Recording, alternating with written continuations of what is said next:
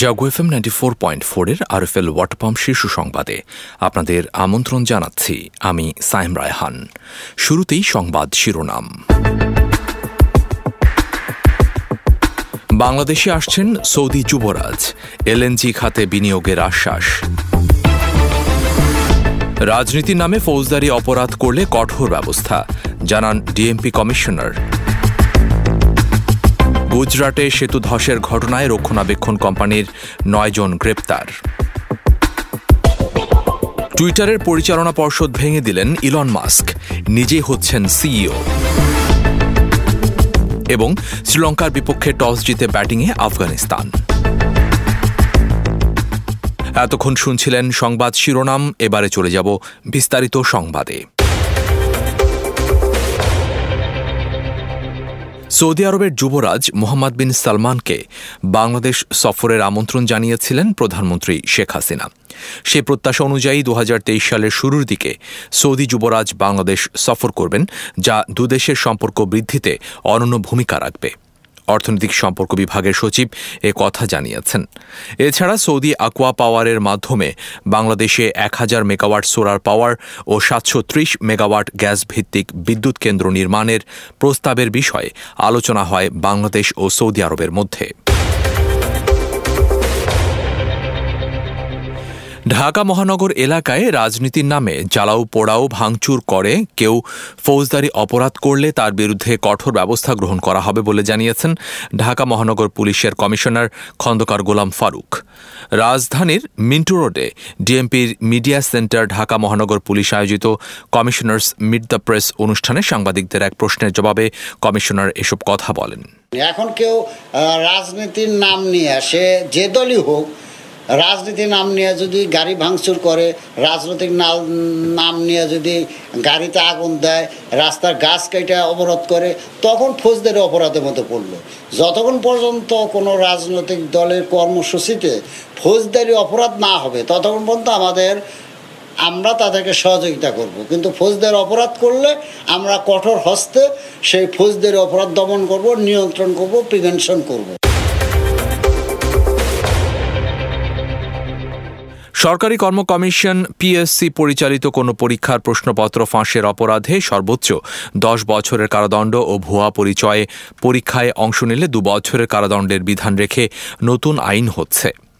Bangladesh public service commission অধ্যাদেশ 1977 রহিত করে নতুন আইন প্রণয়নে সোমবার সংসদে এ সংক্রান্ত বিল তোলা হয়েছে। পরে বিলটি পরীক্ষা করে 60 দিনের মধ্যে প্রতিবেদন দেওয়ার জন্য জনপ্রশাসন মন্ত্রণালয় সম্পর্কিত সংসদীয় স্থায়ী কমিটিতে পাঠানো হয়। ডেঙ্গুতে আক্রান্ত হয়ে গত 24 ঘণ্টায় দেশে 5 জনের মৃত্যু হয়েছে। একই সময়ে ডেঙ্গুতে আক্রান্ত হয়ে 873 জন নতুন করে হাসপাতালে ভর্তি হয়েছেন। এ নিয়ে সারা দেশে হাসপাতালে ভর্তি রোগীর সংখ্যা বেড়ে দাঁড়াল 3584 জনে। স্বাস্থ্য অধিদপ্তরের হেলথ ইমার্জেন্সি অপারেশন সেন্টার ও কন্ট্রোল রুমের ইনচার্জ ডাক্তার মোহাম্মদ জাহিদুল ইসলামের স্বাক্ষর করা ডেঙ্গু বিষয়ক প্রতিবেদনে এ তথ্য জানানো হয়। এবার আন্তর্জাতিক প্রসঙ্গ।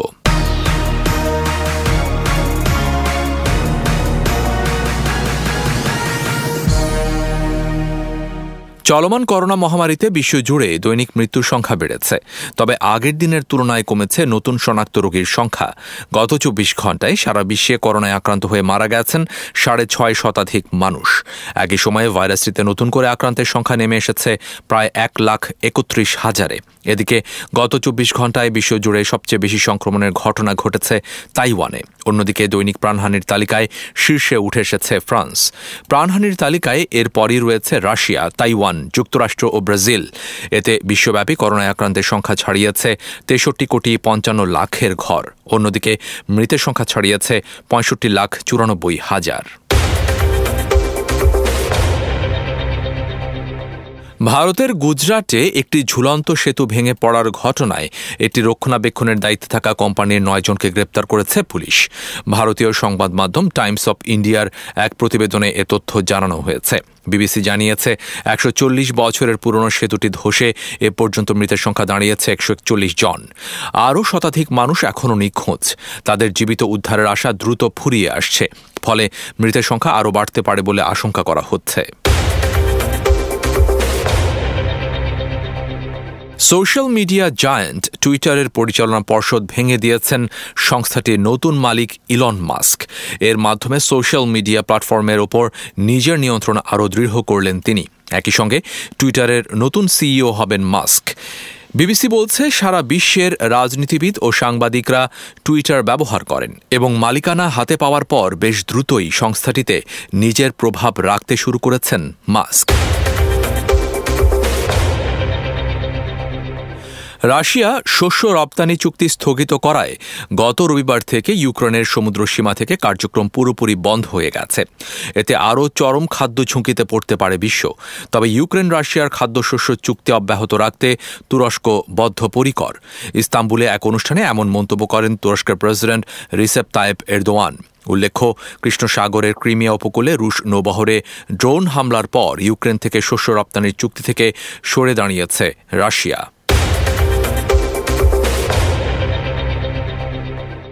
এবারে খেলার খবর।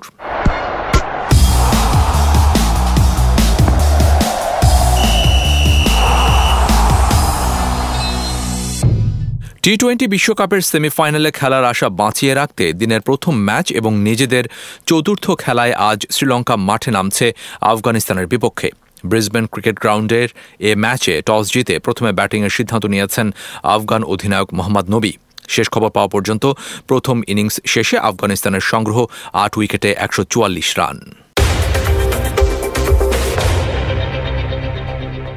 এবারের বিশ্বকাপে ওয়েস্ট ইন্ডিজ ইংল্যান্ডের মতো দলকে হারানো আয়ারল্যান্ড তাদের শক্তিমত্তার পার্থক্য টের পেল স্বাগতিক অস্ট্রেলিয়ার সামনে পড়ে। জায়ান্ট কিলার খ্যাত দলটির বড় ব্যবধানেই হারল অ্যারন ফিঞ্চ বাহিনীর কাছে। গ্যাবায় আয়ারল্যান্ডকে 42 রানের বড় ব্যবধানে হারিয়ে এই গ্রুপের পয়েন্ট তালিকার 2 নম্বরে উঠে এসেছে অস্ট্রেলিয়া। তাদের পয়েন্ট এখন 5। সমান পয়েন্ট নিয়ে রান রেটে এগিয়ে থাকায় শীর্ষে নিউজিল্যান্ড, আইরিশরা এখন 4-এ।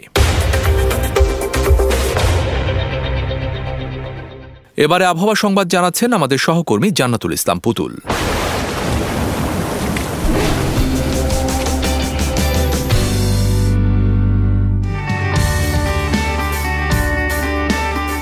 ধন্যবাদ আপনাকে। জানিয়ে দিচ্ছি আজ সকাল 9টা থেকে পরবর্তী 24 ঘন্টার আবহাওয়ার পূর্বাভাস।